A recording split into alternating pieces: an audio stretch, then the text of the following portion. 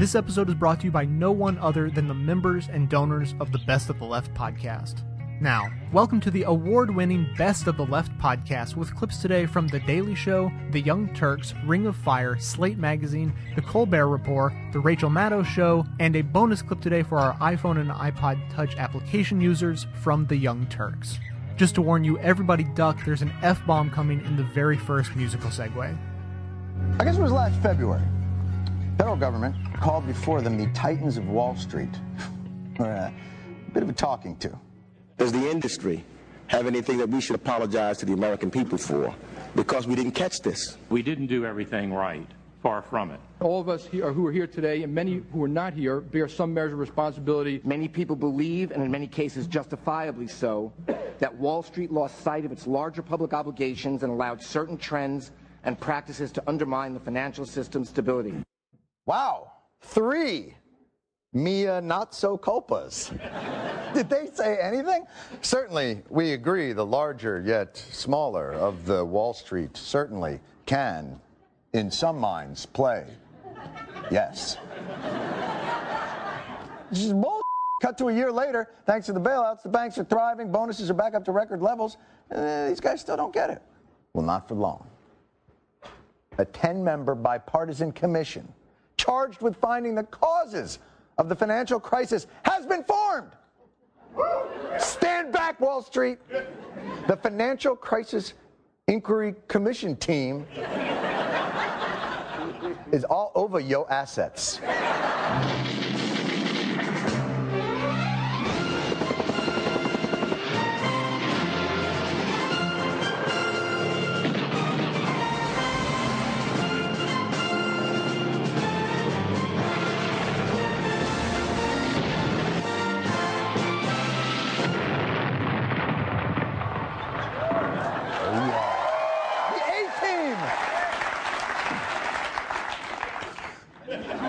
They're coming, Wall Street, and they're going to be writing a report that is due out in December? It's like 11 months. What the f***? By then, these bankers are going to be so far beyond just mortgage-backed securities, derivative stuff, they're probably going to be packaging something called breathing swaps. When did my bank add the $45 oxygen to carbon dioxide conversion fee? I kid. I'm sure this commission is going to do more than just ask for some vague apologies. What are the 2 most significant instances of negligent, improper, and bad behavior in which your firm engaged and for which you would apologize? Whatever we did, whatever the standards of the time were, it didn't work out well. We as an industry caused a lot of damage. We did not do everything right. All right. We done here? I'll see you guys at the next We're Sorry meeting, all right? Hey, next year, why don't we hold this thing at our place? You know what I mean? Guys, we'll fly up, catered lunch. Our offices have some sick views, even the bathrooms. Have you ever taken a dump while looking at the Statue of Liberty? I mean, sublime. Come on, finance guys. Diamond from J.P. Morgan. Show us a little bit of the human. You know, my daughter called me from school one day and said, "Dad, what's the financial crisis?" And without trying to be funny, I said, "It's the type of thing that happens every 5 to 7 years." Yeah, I think she was asking to make sure you knew. By the way, this wasn't just a 5 to 7 year financial crisis. This was the closest thing we've had to a second Great Depression. I mean, you're the guys who were running the show for the last time. Seriously, the last time. Swear on your mother's retirement plan. How did this happen? Somehow we just missed, that home prices don't go up forever. Let me get this straight. You and your financial wizards thought housing was the only thing that followed no laws of economics or physics. I don't know, man. I thought housing would simply go up forever. Clearly, we had it confused with our own bonuses. Actually, you know what? That's not fair. That makes everybody seem like rich ass who get insanely rich when the banks do well and pretty rich when they do less well. Goldman Sachs CEO reminds us that there are real people many levels below him at his company whose lives are actually impacted when these banks fail. In this downturn, we took our firm-wide compensation down, and this includes people whose compensation is hard to take down because they are secretaries and staff. Oh, that's good to know. I mean, I went from 20 million to 10 million, you know, whatever. But you cut a secretary's salary in half. They feel it. When these girls are eating mustard sandwiches, I gotta tell you, it's gotten so depressing I only take the private elevator. But you're still fucking peasants as far as I can see.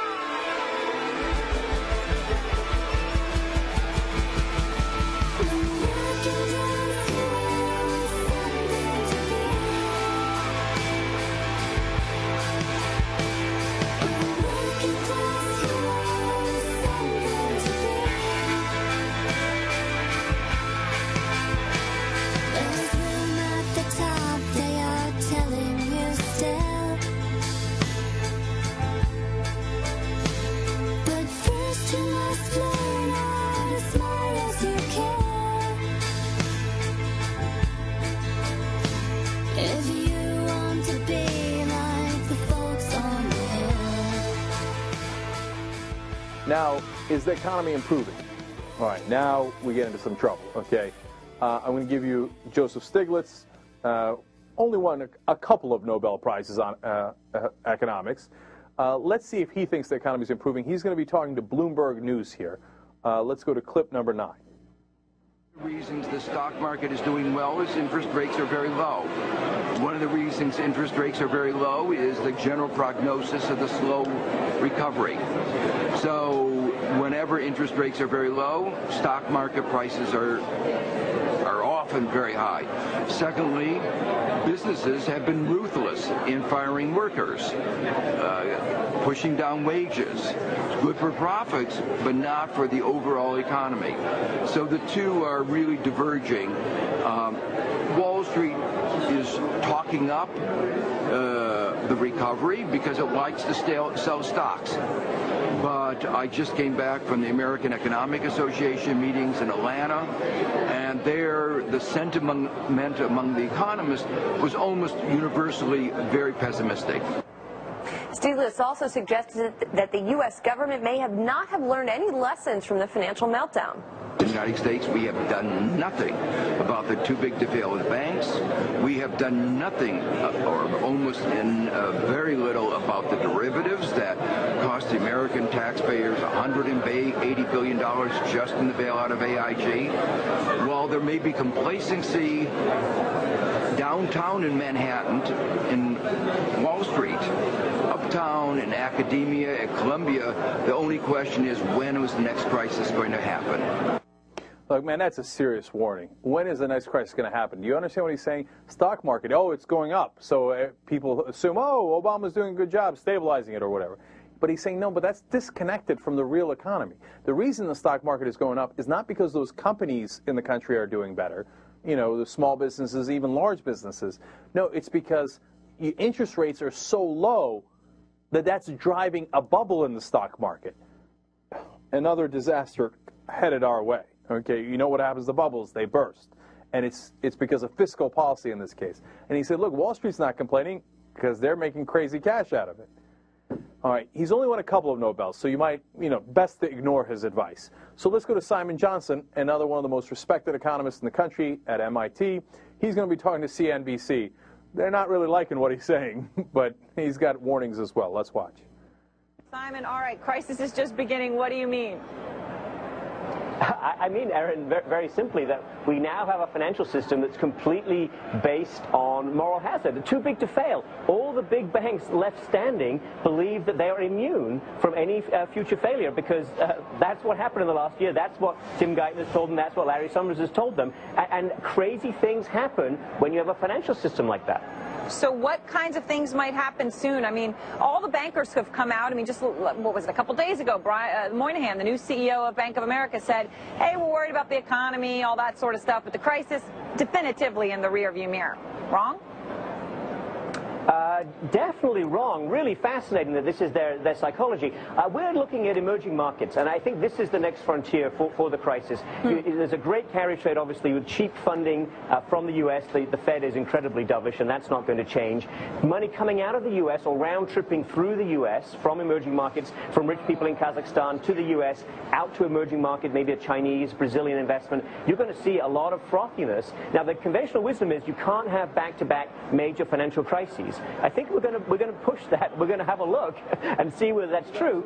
The next 12 months could really be exciting. People could be very positive, but we are setting ourselves up for an enormous catastrophe. Oh, man. Here we go again. Isn't there anybody who comes on this show and doesn't see storm clouds on the horizon? What kind of catastrophe?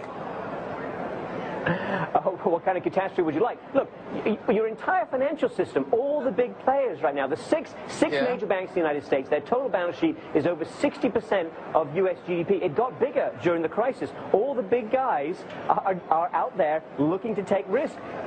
So would you, so would I, if we felt we were immune. If we had a get-out-of-jail-free card, wouldn't you go take a lot of risk right now? Of course you would. Where do you take the risk? Well, it could be commodities, could be crazy things in the United States. I think, though, mostly it's going to be where everyone is sure the prices can only go up, and that's China, that's other emerging markets.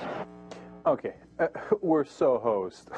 You know, the CNBC anchor there goes, oh man, why doesn't anybody come on and tell us something good news? Because there isn't. That's why every economist in the country that I've seen, all the respected ones saying, iceberg, straight ahead. You think 2 financial collapses can't happen in a row, but what Simon Johnson's telling you is, yes, it can. He says the next year will be exciting. I don't want that kind of excitement.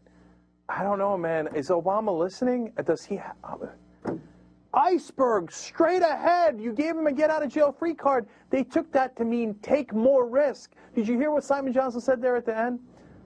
They have 60% of the GDP in the top banks. They got bigger. We can't let them go under now because they're so gigantic. So that means take more risks, take home more bonuses, and if it collapses, sad day for Obama, then we'll blame it on the Democrats. And by the way, you'll be right if you do. Because Democrats right now are driving this, driving this massive ship right into that iceberg. One last one from Simon here. If you weren't depressed enough, he drives it home in clip number 11. Simon, I want to come back to you on a statement you made earlier saying that the banks are taking on more risk and they have more assets or their balance sheets are bigger than ever. I don't see that. I mean, most lending is down. Balance sheets are actually smaller. Leverage ratios are way down. And, it's still not that easy to get a big company to a big bank to make a commitment to you anywhere near the way they did in 05, 06, and even 07. So what are you talking about? Well, just look at the numbers, the latest numbers we have through the end of the third quarter and what we're going to see in the fourth quarter. The banks obviously are being tight on the lending. Jamie Dimon made a great statement about this to the Goldman Sachs investor conference recently. I'm sure you heard that. They're being tight on the lending, but they see great opportunities in markets, in over-the-counter derivatives, for example, in all kinds of foreign exchange operations. They are taking a lot of risk. Now, if they may tell you they're not, that I think just speaks to the fact they don't understand the risk they're getting into. The meeting being held today by the Bank for International Settlements in Basel is exactly a confirmation of the point that I'm making. The officials are worried, but they don't know what to do about it because they've allowed the banks to become too big to fail. They're really in a hard spot. They don't want to raise rates right now, but they see the banks beginning to act in a seriously irresponsible manner. What are they going to do? They should break up the big banks, but they don't have the political goal to do that right now. All right, Simon, thank you very much. Yeah, thanks a lot, Simon. Really appreciate it. All right, again, they're taking the risk because they know they can. What I like was the schmuck CNBC anchor is like, well, I don't get it. They're not really lending, so I don't see it on the record books. He's like, yeah, because we can't see their derivatives. The real risk is not in what they're lending to companies. That's not a problem at all. The problem is in the derivatives. When are you going to get that? By the way, the CNBC guys drive me crazy. With their stupid fake, business attire where they take off the jackets. Why are you taking off your jacket? Right? They take it off because, that's how the guys at work are. They got no jacket, but they got their tie on. That's how guys on Wall Street look. Everything about television is so fake, it drives me out of my mind.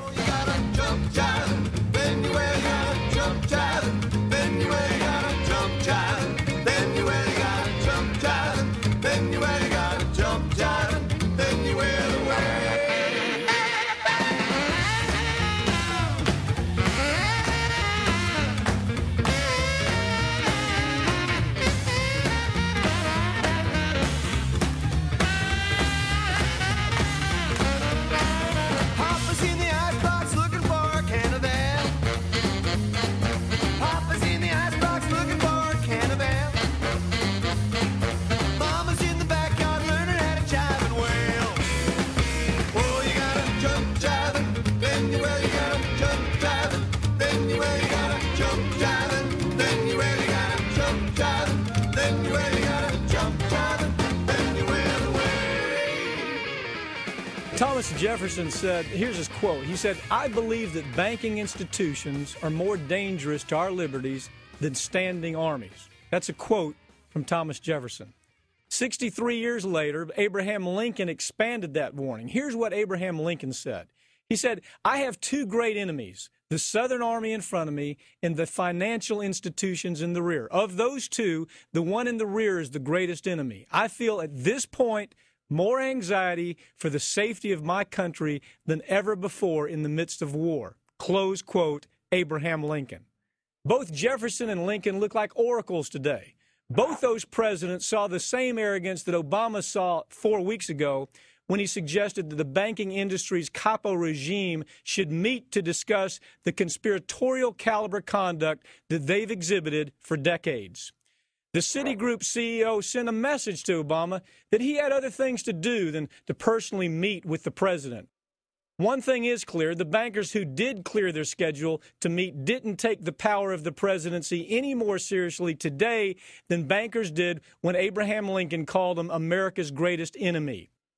The week before Obama met with those bankers, he had publicly called them fat cats. A bunch of, fat cat bankers on Wall Street. He knew about banker history that Lincoln probably never could imagine. For example, he knew the history of Goldman Sachs profiting from the very mortgage crisis that they had helped to create. Obama knew that Goldman had made a profit north of $4 billion by betting that the sub-Ponzi scheme that they helped to create would collapse. The ugly part of that bet is that Goldman was still hustling their subprime derivative garbage to mom-and-pop pensions even while they were betting on that collapse. When Jefferson told us that the banking institutions would be more dangerous than standing armies, he had no way of knowing or foreseeing the TARP treachery that bankers pulled off with a $500 billion taxpayer money loan. But in 2008, Obama saw the beginning of that treachery when he watched America's most powerful bankers grovel like pathetic paupers begging for handouts. In fact, the Citigroup bankers, who couldn't clear their schedule to meet with Obama in 2009, were part of that groveling group. They received $20 billion in TARP welfare.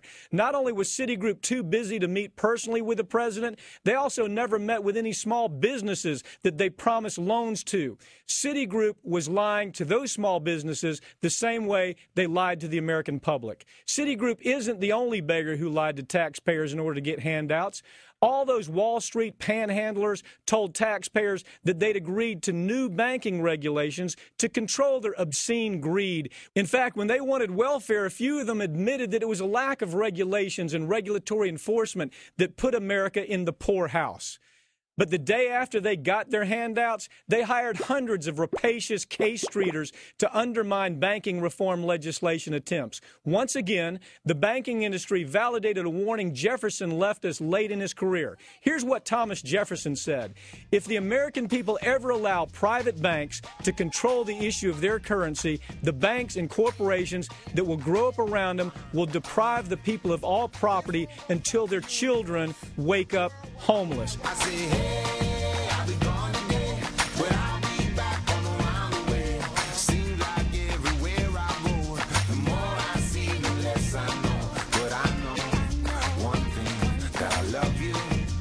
You can now support this podcast as easily as by shopping online. The next time you need to make a purchase of just about anything, simply visit bestoftheleft.com and use our Amazon.com search box to find what you're looking for. The search box is located right on the side of the website. You can't miss it. When you make your purchase, we get a little commission. It's just another effortless, completely free way for you to help keep the show going strong. Thanks for your support. I say, hey, I'll be gone today, but I'll be back home around the way. It seems like everywhere I go, the more I see, the less I know. But I know one thing, that I love you. I love you, I love you, I love you. Today's story is called Bernie Madoff, MD. Is the Recession Good for Your Health? And it's written by Timothy Noah. Bernie Madoff, Angelo Mozillo, Hank Greenberg. These guys, it's generally agreed, will go to hell for leading the United States into its worst economic downturn since the Great Depression. But if Stephen Bezruchka is right, they may go to heaven instead for achieving, at least temporarily, the twin goals of health care reform. The health reform bills passed by the House and Senate have two principal purposes: to improve Americans' health and to lower health care's cost.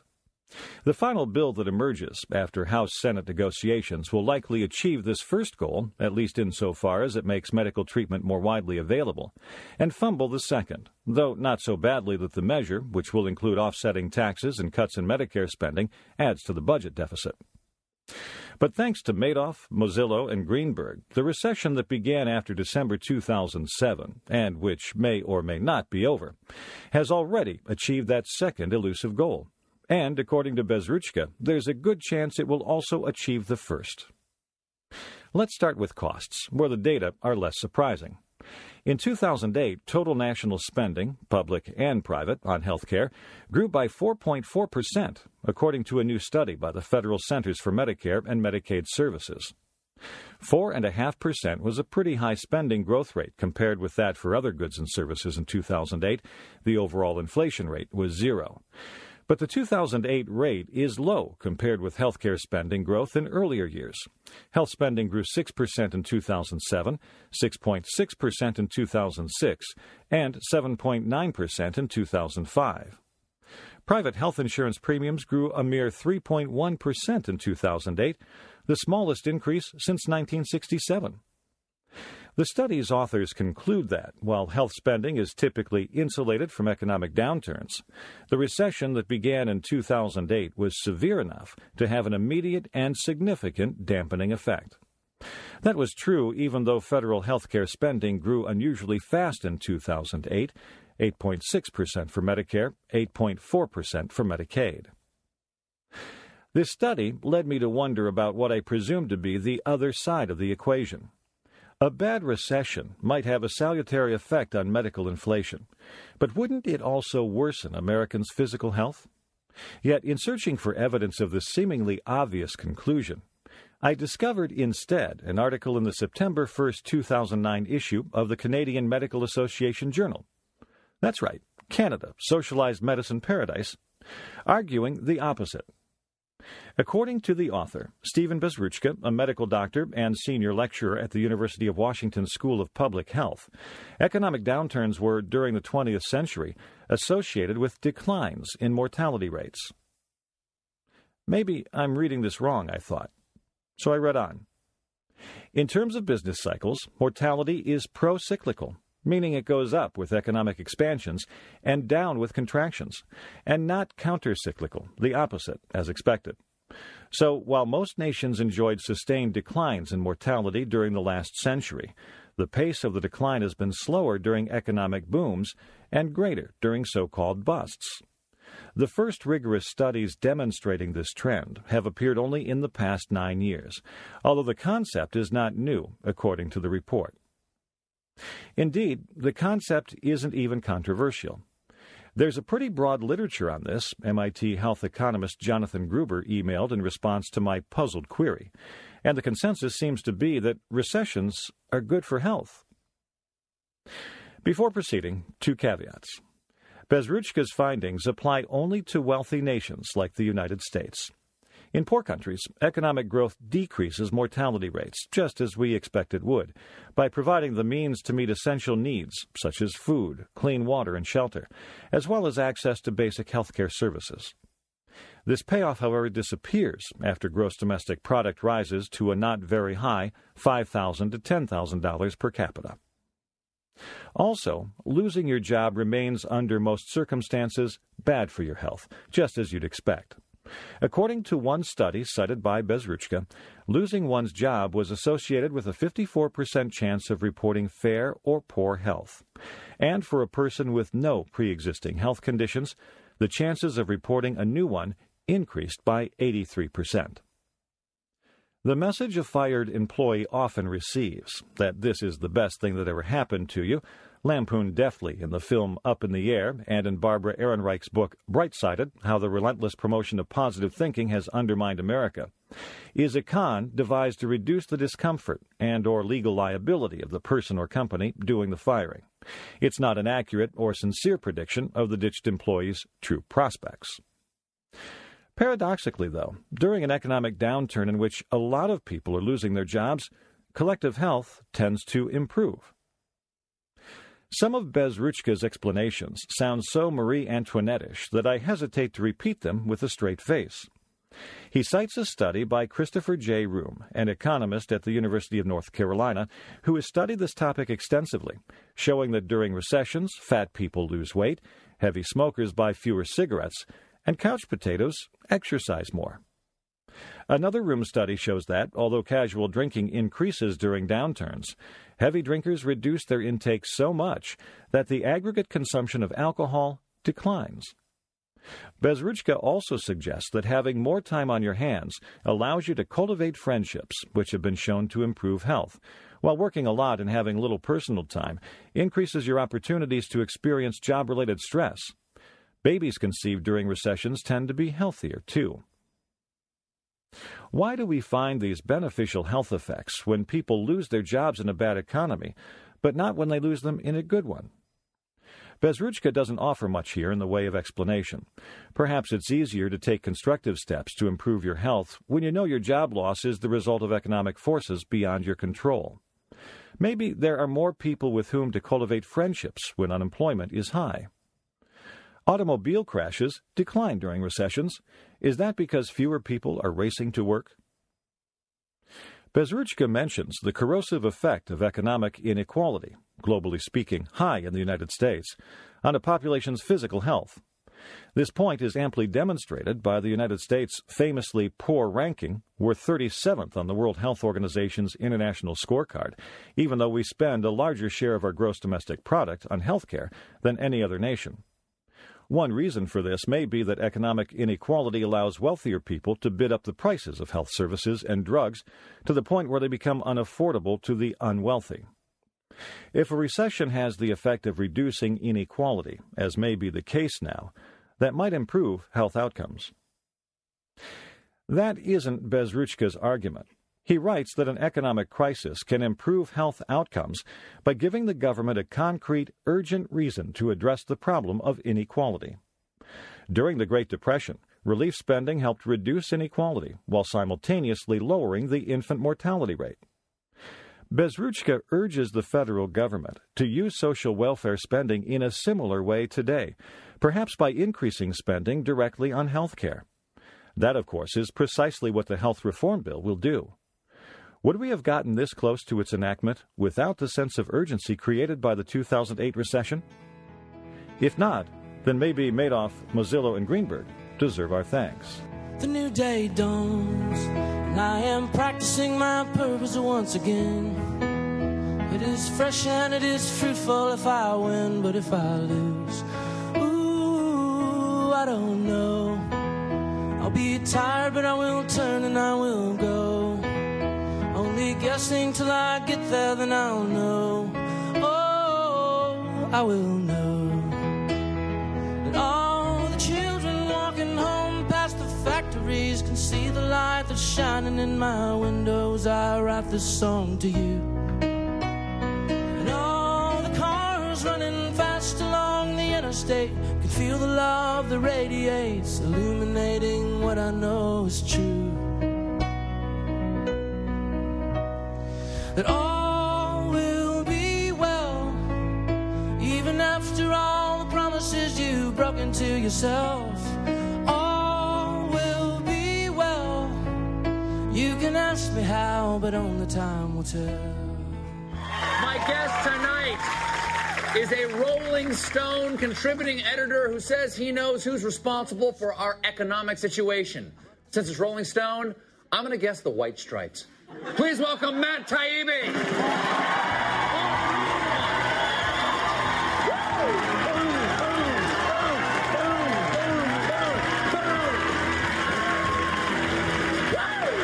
Matt, thanks for coming back. Sit down, buddy. All right, sir. Let's hear your conspiracy theories. You've been spinning this one for what? 4 months now. You've been banging this drum that Goldman Sachs is this all-powerful financial institution that is controlling the government and our economy. If they're that powerful, are you afraid? Do you have somebody starting your car for you? I'm not afraid of Goldman's. I'm afraid of their lawyers. Let's put it that way. Mm-hmm. I mean, I'm not afraid of their lawyers. You're not? No. Good luck with that. No, Goldman Sachs are Satanists who torture animals. Come for me. Okay, I don't believe that, but I just want to show that I got balls. Right. Now, well, what do you mean? You've said that Goldman Sachs takes advantage of bubbles that they help create. What do you mean by that? Well, Wall Street really used to be about helping investors find good business opportunities, which in turn would create jobs. Wall Street had an important part in helping stimulate the real economy. What's happened in the last 20 years is that it's really turned into one Ponzi scheme after the other. It's been, the tech stocks or mortgages or the commodities bubble last year. It's turned into a purely speculative economy, and it's really basically a casino now where Wall Street makes a ton of money, but no real jobs are created. Well, casinos generate jobs. they got them down on the Gulf Coast. but Ponzi schemes or not, bubbles or not, that's what we make now. We make bubbles. Doesn't that generate cash? Doesn't that trickle down to the rest of us? It trickles down to Maybach dealerships in Long Island and a few beach houses in the Hamptons, but I think actually Sounds good, better than nothing. Between Manhattan and Los Angeles, that doesn't trickle down a whole lot. It actually trickles up this way, actually. So in what ways? You said that they create bubbles. They've created 3 bubbles that you name. Right, well. What are these 3 bubbles and how do they do it? Well, there was the internet, the tech stock bubble, and Goldman Sachs. I remember. Right, you probably remember that whole period. Were they behind that? Were they the puppet masters there? At the height of the boom, Goldman was underwriting about 1 out of every 4 internet IPOs. And what was important there is that there's a collapse in underwriting standards. It used to be that you actually had to exist for a couple of years before a company would take you public, show some profitability. But what happened in the internet years is that these investment banks were taking companies that basically had been scrawled in the back of a napkin. They were taking them public 2 weeks later, and it was a big scam to get people to invest in a hot stock that had no history. But it worked for a while, and it worked for a few people. Right, it worked for a few people, but at least it works for someone. Goldman Sachs, and and their boss Lloyd Blankfein, who, by the way, is a friend. Good. And Lloyd, please remember I said that if I ever meet you. They are making a ton of money. Right. Hasn't the market spoken? Aren't they great businessmen? I mean, they were in this last little collapse we had, okay? They survived, are now making money. The market found them innocent. Yeah, Lehman Brothers was given the death sentence. No, I think, Stephen, you actually have it backwards when you bet billions of dollars on subprime mortgages and then get the government to bail you out when it all goes wrong, and then you buy a beach house with taxpayer money. That's actually the opposite of the free market. But I don't understand why you have it in for Goldman Sachs. Do you just have a thing against unprecedented success? I mean, do you hate the Beatles or Harry Potter or Michael Jordan? I don't mind anybody who's successful as long as my tax money isn't going to pay for it. And that's the only problem with Goldman Sachs. Now, you say that the Goldman people have unprecedented access and influence on our government. Like what? Like who? Well, like Bob Rubin under Bill Clinton, the Treasury Secretary. That's ancient history, man. Well, no, actually it's not. Obama brought him back then to the economic transition team, and pretty much half the government now used to either work for Bob Rubin or worked at Citigroup with him, or at Goldman Sachs, or at the Hamilton Project, which was a think tank he founded. They're all over the government, and this, of course, is very handy when you need a bailout. If you can just call the former head of your company and get him to speed through a $13 billion bailout of AIG. Matt, are they hiring? I wish. Because it sounds like a pretty stable job. Well, that's the thing. I mean, it's very easy now for Goldman Sachs to borrow money and to continue to make money. Their share price is continually rising because everybody knows they're never going to fail. If they ever encounter any trouble, they know the government's going to bail them out, and the rest of the market knows that too. So they're sort of a failure-proof company, which again is kind of not the whole idea in capitalism. Now, people who are critical of Wall Street, tend to point to things like, we need that kind of money for social services for Americans at home. But the bailout of Wall Street is just like bailout for people. People have bailouts too. It's called Social Security. Okay? Right. They're risky with our money, and then we bail them out on the stock market. If we're risky with our lives, say like you roll the dice and go, I'll be an improv actor, doesn't work out. Right. Social Security would be your bailout at the end of that. So it doesn't even out. Not quite. I mean, I think they got significantly more money in the bailout than real people did. A good example is we could have basically paid off every subprime mortgage in this country for about $1.4 trillion. We ended up giving about 10 times that amount to Wall Street. We were basically paying off the bets on those mortgages. So it was an inequitable distribution of resources that entire time. Well, let me ask you this. What's the next bubble so I can get it on the ground floor? What are they going to trick us into thinking is valuable next? Well, it's probably going to be oil again, and the commodities bubble is probably going to happen again, or the carbon credits. The cap and trade market is another thing that people talk about as being a future bubble. But you heard him, nation. Put all your money on that. Matt Taibbi, thank you so much. Matt Taibbi, Rolling Stone.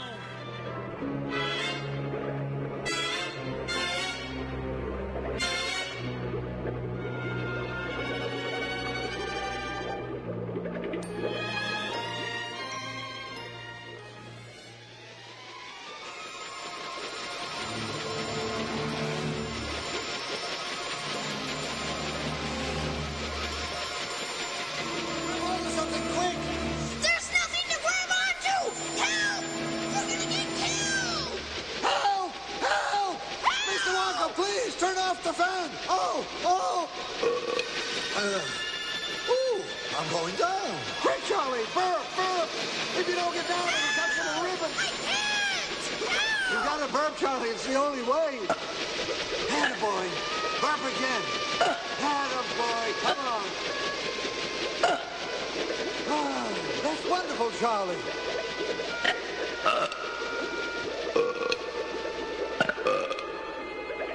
Grab onto me, Charlie. We're going to be all right now.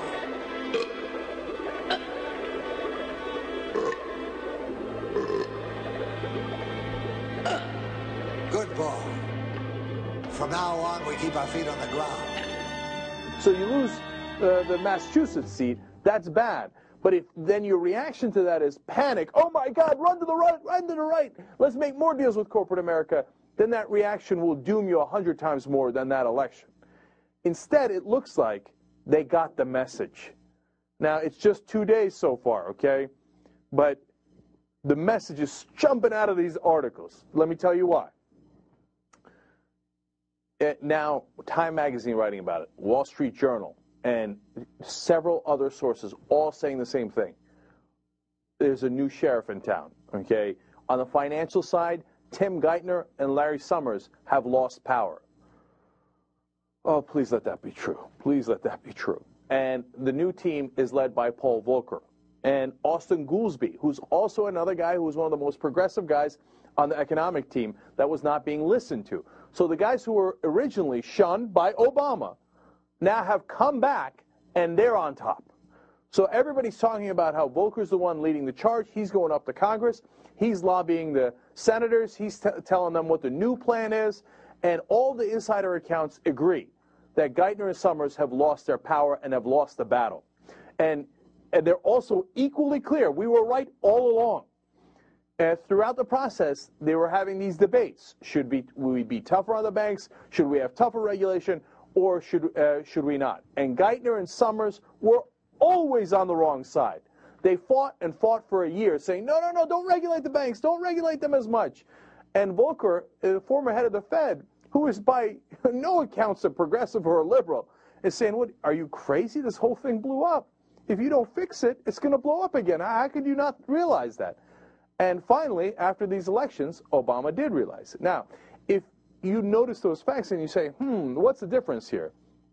Did the facts change as far as the economy is concerned? No, the politics changed, right? But what did I tell you about Obama? He is inherently a political guy. It's in his nature, okay? That's what he primarily is. Now that the politics have shifted and he sees, oh my God, the center of the country isn't where I thought it was, that they actually do want the change. Geithner wasn't right. Summers wasn't right. Well, I better get to work, roll up the sleeves. You guys step aside. Here comes Volcker. Oh, that's a great development, man. Great development. Because it's not just the ideas behind it that are important. It's not just even the top guy that's important. It's important that the guys that are executing the strategy and coming up with what the actual legislation is going to be and what the details are going to be are the guys that are on the right side, that understand the problem and know how to fix it. And that's what it looks like we got now.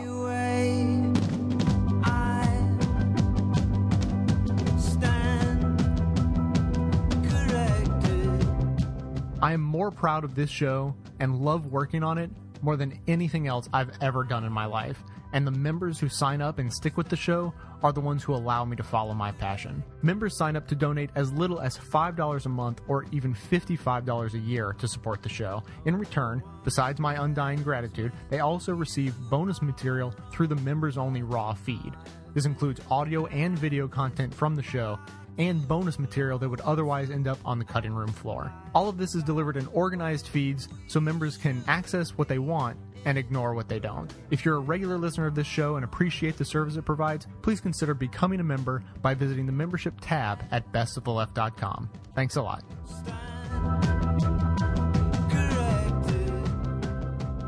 As exciting as it has been this past year and a half or 2 years to see what the brink of the Second Great Depression looked like up close, the administration has been pushing several ideas to help prevent another meltdown in the future. Among these ideas is the Consumer Financial Protection Agency. We're proposing a new and powerful agency charged with just one job: looking out for ordinary consumers. The new agency would regulate credit cards, mortgages, other financial products used every day by American consumers. As the proposal heads to the Senate after passing the House, Republicans say they will try to block it. Quoting from the Huffington Post's Ryan Grimm, "From the Republican point of view, the idea of a separate agency is still anathema," said Senator Robert Bennett of Utah, a senior Republican on the Banking Committee. "An independent agency," he said, "can go too far in the direction of tight regulation without taking into account the effect of the rules it creates on business and the economy." He says he's seen it happen before. Quote, "Can you say EPA?" In other words, Senator Bennett is against the idea of a financial protection agency because it could turn out to be just like the Environmental Protection Agency. You know, with requiring testing by public water systems to make sure the water is safe to drink, and getting lead out of gasoline, and ending the practice of dumping sewage directly into the ocean. To be clear, the Republican case against a Consumer Financial Protection Agency is that it might be like the agency that stopped us dumping sewage directly in the ocean. That's their argument against it. Joining us now is Elizabeth Warren, a key advocate of the CFPA. She's also a Harvard Law professor and chair of the Congressional Oversight Panel for the TARP bailout funds. Professor Warren, such a pleasure to have you here. Thank you. It's good to be here. What do you make of this, it'll be another EPA, and we mean that in a bad way, argument? Well, you know, I think that really is the approach, and that's the notion that regulation automatically means bad. And I don't know what to say about it. Regulation works. Do we really want to go back to a world, not just with the EPA, but look at the rest of them, the Food and Drug Administration? I like to know that when I buy antibiotics, it's not rat poison and it's not baking soda. I like to know that when I buy a car, it really will come with brakes and with airbags. I like to know when I buy an infant child seat that on impact it won't collapse and crush the baby. Regulation helps us be safer. It works. Look, at the margins, can we argue about whether or not the EPA, Senator Bennett thinks it should have been a little weaker. I might think it should be a little bit stronger. At the margins, But the notion is regulation fundamentally works, and that's the problem with consumer financial products. There is no basic regulation. How have consumer financial products like mortgages, like credit cards, how have they ended up being totally unregulated? Well, this is what's amazing. They've ended up being totally unregulated because there are 7 regulatory agencies, each of which owns a little tiny piece of the pie, and each of which, 4 of which, compete for business with each other. Now, how do you compete for business with each other? That is, if you'll come and be regulated by me, the OCC says, I'll offer the least regulation possible. No, says the OTS, I could offer less regulation.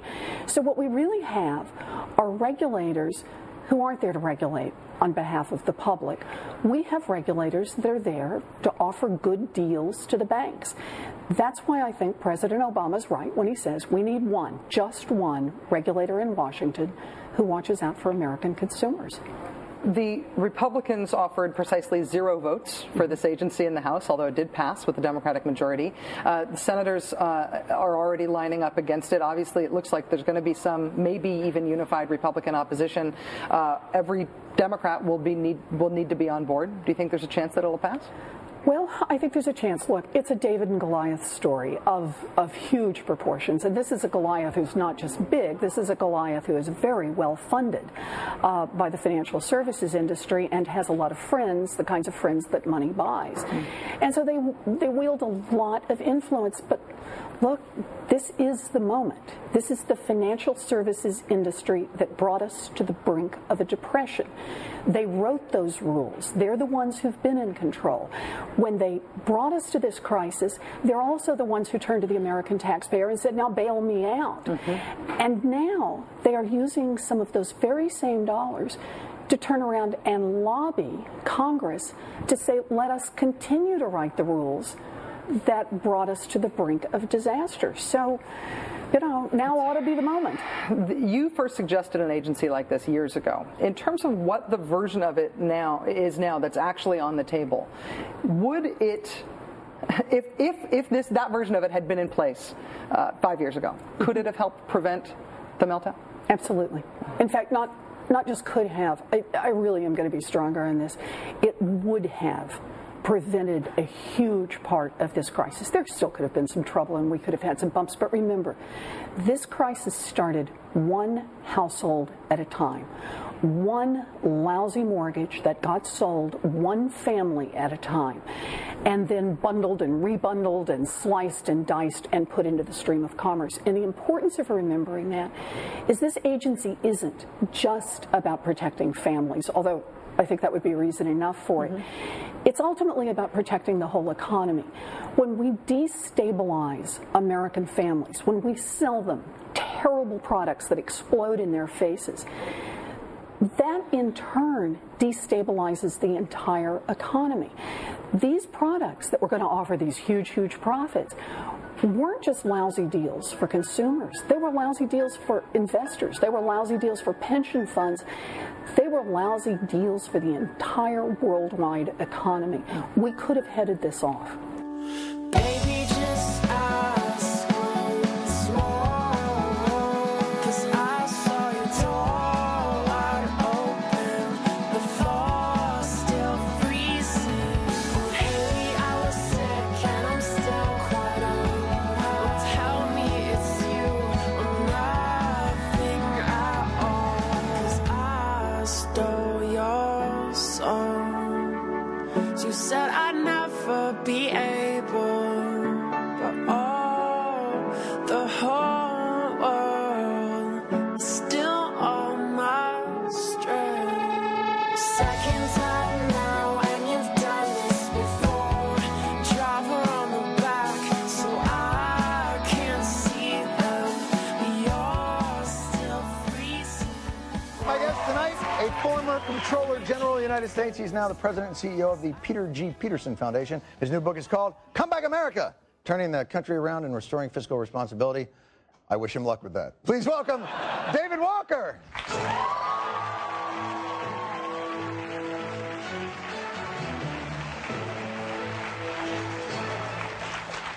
Come Back America. This may be the most sensible book I have read on a prescription, not just for government, but for ways that the government finances itself. Where have you been hiding these past 10 years? Well, I haven't been hiding. In fact, I've been speaking out very loudly since about 2003, when it was clear to me that Washington became out of touch and out of control, and there is no party of fiscal responsibility today. You felt that there was a huge fiscal gap, that there was going to be a coming hell to pay, and you were in the government and you said it. And what did they say to you?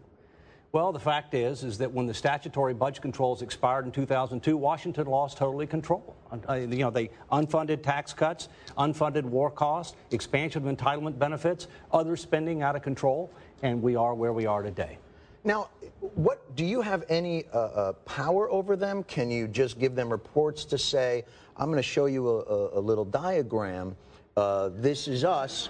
This is the giant hole we're driving towards. What can you do to them? Well, basically, I tried to state the facts and speak the truth, and to be able to take all the numbers that the government uses, but they don't combine them. They don't add them up to be able to show how serious the problem is. And when you do that, you find out that every American household has got a $500,000 plus mortgage, but no house to back that mortgage. And it's getting worse every second of every day. Can we draw loans on that $500,000? Only if the Chinese will lend us the money. Oh, man. When you do something like that and they don't add it up, is that purposeful on their part? Is it deception on their part, or is it incompetence on their part? Well, we're not top 25 in the world in math, and in Washington, D.C., we're not top 100. So. I see. So it's an oversight for the most part. Oh, we should add these. When you get down to it, the things that you put in there are very common sense in terms of, you ask a great question, which is, what is the purpose of this plan? You talk about going through each plan and saying, do we have any metrics and goals that these can achieve? Believe it or not, the United States, which has been in existence since 1789, has never had a plan. The United States does not have outcome-based indicators for education, public finance, environmental issues, savings issues, etc. So as a result, it's no wonder that we're a mess. We don't know where we're going. We don't know what's working. We don't know what's not working. And so therefore, people just throw money at problems, whether it's tax cuts or whether it's, spending increases. You may not know this. E pluribus unum, which is the Latin thing, means we're winging this. Well, that's accurate. By the way, what's this show going to be rated? I'm a little bit concerned about it after the two other segments. Don't, because really it's for 8-year-olds. So don't worry about that. They know. The thing that I want to ask you is, how can you do these prescriptions? It seems like anytime you try something, so many different interests come in to block it. And so what you end up with is you're trying to satisfy every moneyed interest, every constituent interest, and you end up with, you're unable to make any real change. Everything's cosmetic. How do you get around that? We have a dysfunctional democracy. We have something that the Founding Fathers never intended. Namely, we have people who are career politicians. They don't come from the real world. They don't go to the real world. And as a result, they view their position as a job rather than public service. They don't want to make tough choices because it might cost them their job. That's why we need policy, operational, and political reforms if we want to get this country on the right track. Do you think there's any chance, Obama has been in office for a year, and I think, to be fair, has been dealt a very difficult hand. Do you think there is a possibility now within these next 3 years that he can enact or wants to enact these types of reforms? President Obama was dealt a very bad hand, a $1.2 trillion deficit. But what he's got to do is, in addition to trying to turn the economy around and getting unemployment down, he's got to come out and state the facts and speak the truth to the American people, hopefully as part of his State of the Union address, to have a plan for us to be able to make these tough choices after the midterm Does election. he call you? Does he ever talk to you? Does he know you were in the GAO? Does he call you up and go, hey, man, remember you were adding up all those numbers? Could I see that? I bet you, I would bet money he'll read this book. I talked to a number of his top officials from time to time. I have not spoken with President Obama directly, but I would be surprised if he doesn't read this book. That's exciting, because this sentence right here, Barack Obama is a handsome fella. I think that was a smart thing to put in there. He's a very bright guy, and he's a great communicator, and he's inclusive. And he's got a chance to do this. He's got a chance to do it, but he's got to start in 2010. My final question. You were the Peter G. Peterson Foundation? That's made up, right? No, that's a real deal. It's only about 2 years old. I got to meet this Peter G. Peterson guy. Come Back America, it's on the bookshelf. You really should read this. It is incredibly common sense, easily laid out. It may not necessarily be doable because we're in such times, but it's really something to read and We get got a to nice do it to grasp save on. the Republic, John. What the? You heard me. I better read it again. I was cramming for the interview. All right. David Walker. Thank you, John. Thank you so much. Monday finds you like a bomb that's been left ticking there too long. You bleeding. Some days there's nothing left to learn from the point of no return. You're leaving. Hey, hey, I saved the world today. Everybody's happy now, the bad things gone away. And everybody's happy now, the good things here to stay. All of a sudden, they're tough guys. Can you imagine the Obama administration? It seems a little unbelievable to me. You know what he did? Obama said today? He said, okay, that's it. I'm drawing the line. That Consumer Financial Protection Agency, right? Non-negotiable. When's the last time he said non-negotiable? Do you remember? Okay. In healthcare, everything was negotiable. Now every report is saying they got a new attitude at the White House, and they think that they can pass this thing, and they think that they can put the Republicans in a tough spot and say, hey, you're either going to choose reform or you're going to choose to be with the bankers. It's like they turned on the Young Turks. And they're like, yeah, you know what? That's not such a bad idea. Okay? So he's now saying, oh, I'm going to put you on the spot. You know what? You were going to kill the because before the Massachusetts election, that Consumer Protection Agency was sliding away. Dodd had already apparently struck a deal with the Republicans to say, all right, we won't include it in the package. Or it'll be included, but it'll be under another regulatory agency, and it won't have as much power, et cetera, which means it was going to be nonsense, right? Now, after the election, now Elizabeth Warren has always been great, right? She's the one that came up with this idea in the first place. She draws the line and says if it doesn't include it, then it's not worth doing at all. Now, that's important. But before she was a voice alone in the desert, right? Now, all of a sudden, Obama adopts her position. It's like draw the line in the sand. Non-negotiable. It's going to be in the bill. Now, when the president says that, you know what happens? It goes in the bill. Okay? So now Dodd is not negotiating anymore with the Republicans about killing that. If you let him get away with it, they were going to. So if things stand as they are now, this Massachusetts election is going to be, can be, possibly be, a great blessing in disguise. Because the attitude of the White House is 1,000,000 times more important than one Senate seat. Okay? That's 60 votes and the supermajority. They were never going to get it on strong legislation anyway. We saw what happened with health care. With health care, they whittled it away and compromised and negotiated and weakened it until corporate America loved it, and it was weak sauce. And that they couldn't even get past. The supermajority, if James Cameron put it in a movie, it'd be called unobtainium. Okay? Give up on it. It's not necessary. You know how you do it? You do it Uger style. Okay? You go, look, I got 59 senators. Bush and Cheney never had close to 59 senators, and they got everything they wanted. You know how they did it? They intimidated the other side. They said, oh, what are you going to do? What are you going to do? You're going to be weak? You're going to be a pansy?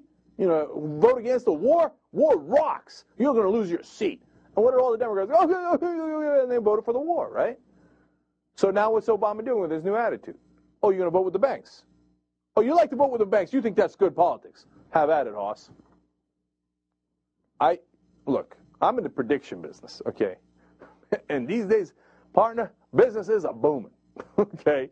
And what I'm telling you is, with this new attitude, and you'll be able to get to test it, and that's what I do on the show all the time. With this new attitude from the White House, financial reform will be bipartisan. Now, that's a bold prediction, right? Because so far, they're throwing up nothing but donuts. The Republicans don't give a single vote on this single issue, right? Now, on this most important issue, where they get most of their money, they're going to vote with the Democrats? That seems very unlikely, right?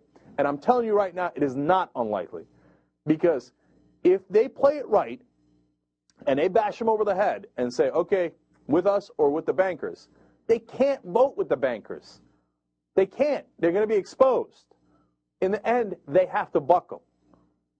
God, I hope Obama is as strong as these last 2 days indicate. Because if he comes with that kind of strength and those Republicans buckle, first of all, that would be an awesome day. Can you imagine Republicans buckling? JR, has it happened in your lifetime? You know, I mean, Democrats buckle on every issue. Republicans never buckle, right? I can't remember the last time they buckled, right? So if they start buckling, and all of a sudden that myth is shattered, the myth of, oh, the Republicans are strong and they, you know, we have to do it their way, and that myth is shattered, and it's a whole new day in America. And Obama learns the lesson. Oh, wait, you know what? If I'm strong, if I crack the whip, these dogs will follow. Then we can get anything done.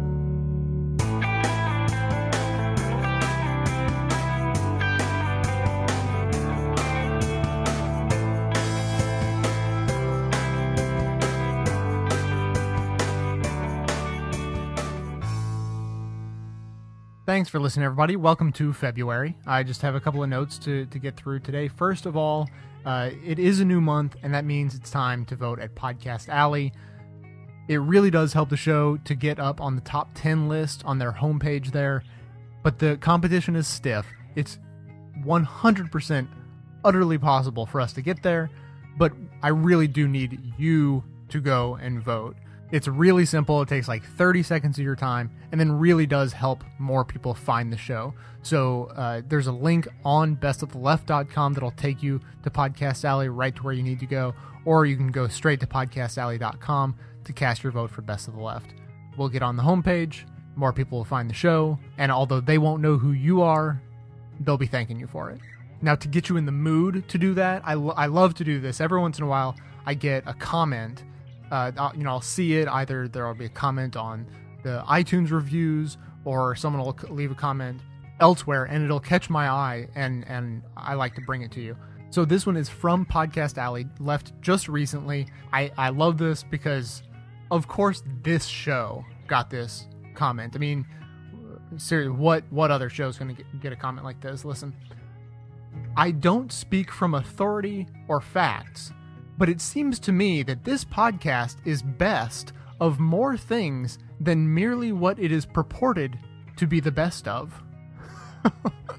Which I found hilarious. So thanks to the person who wrote that. I heartily challenge you to go, take 30 seconds to vote for the show at Podcast Alley and come up with a comment that'll top that one. Now, just to compare, I thought, yeah, of course, hoity-toity, liberal, Washington, D.C., ivory tower podcast like this one is going to get a comment like that. I mean, we use clips from NPR. What do you expect? Like, what kind of listeners do we have? So I thought, well, why don't I compare to the show, this pretty popular political show that's always number one on Podcast Alley, and until this year, they always won the Best Political Podcast Award. So I just thought, why don't I take a couple of representative comments from the list for Free Talk Live? And this is what I came up with. Quote, FTL is cool. That's cool spelled Kewl. And then secondly, FTL is the shiznit. And of course, they misspelled the. They spelled it T-E-H. And then, of course, shiznit was spelled in the normal way. So there you go. Just a nice little comparison, a little juxtaposition that I thought went well. Now, of course, I want to remind everyone, in case you've been living in a box, Best of the Left podcast has an iPhone and iPod Touch application available in case you're interested in that sort of thing. You get all the shows that are, all the archives all the way back. And then for all the new shows that are coming out, there's actually bonus content included in there. So the app's like $2. Go to the store, you buy it, you have it forever, and get the bonus content from here on out. Today's bonus content is from the Young Turks, and it's Cenk talking about Obama's bailout fee, and is it enough is it enough? So if you have the app now or you want to go get it, go check out the bonus content. Finally, I'm going to thank a couple of members who absolutely helped keep this show going. John K. signed up on January 4th and went above and beyond and went ahead and signed up for a full year membership. And Patricia D. signed up January 24th, and she signed up for a regular monthly membership, but went above the minimum donation amount. So I want to particularly thank both of them for their generous donations and seriously helping to keep the show going, like I have been saying for a long time and will continue to say forever and ever. I just couldn't do it without the members. So, of course, if you are interested in membership, check out the membership tab at bestoftheleft.com. And that's actually going to do it for today. So please consider supporting the show just by telling all of your friends about it, first of all. And then check out bestoftheleft.com, where there's a big orange box that says support BOTL. And it has all the different ways that you can support the show, whether by individual one-time donation or a membership, or voting at Podcast Alley, leaving 5-star reviews in iTunes, shopping on Amazon.com through our search box so we get a commission for it. All sorts of things you can do. Of course, you can stay connected between each of our episodes by visiting us on twitter.com/bestoftheleft and facebook.com/bestoftheleft. And finally, the links to the music and all the sources used in this and every show are always going to be in the show notes on the blog. So, coming to you from inside the Beltway and border, yet outside the conventional wisdom of Washington, D.C., my name is Jay, and this has been the Best of the Left podcast, delivered to you every Wednesday and every weekend, thanks to the members and donors from bestoftheleft.com. Fine lines now black and white, 'cause you took apart a picture that wasn't right. Pitch burning on a shining sheet, the only maker that you wanna meet.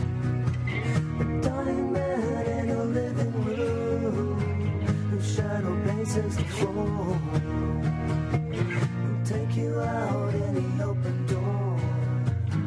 This is not my life, it's just a fond farewell to a friend.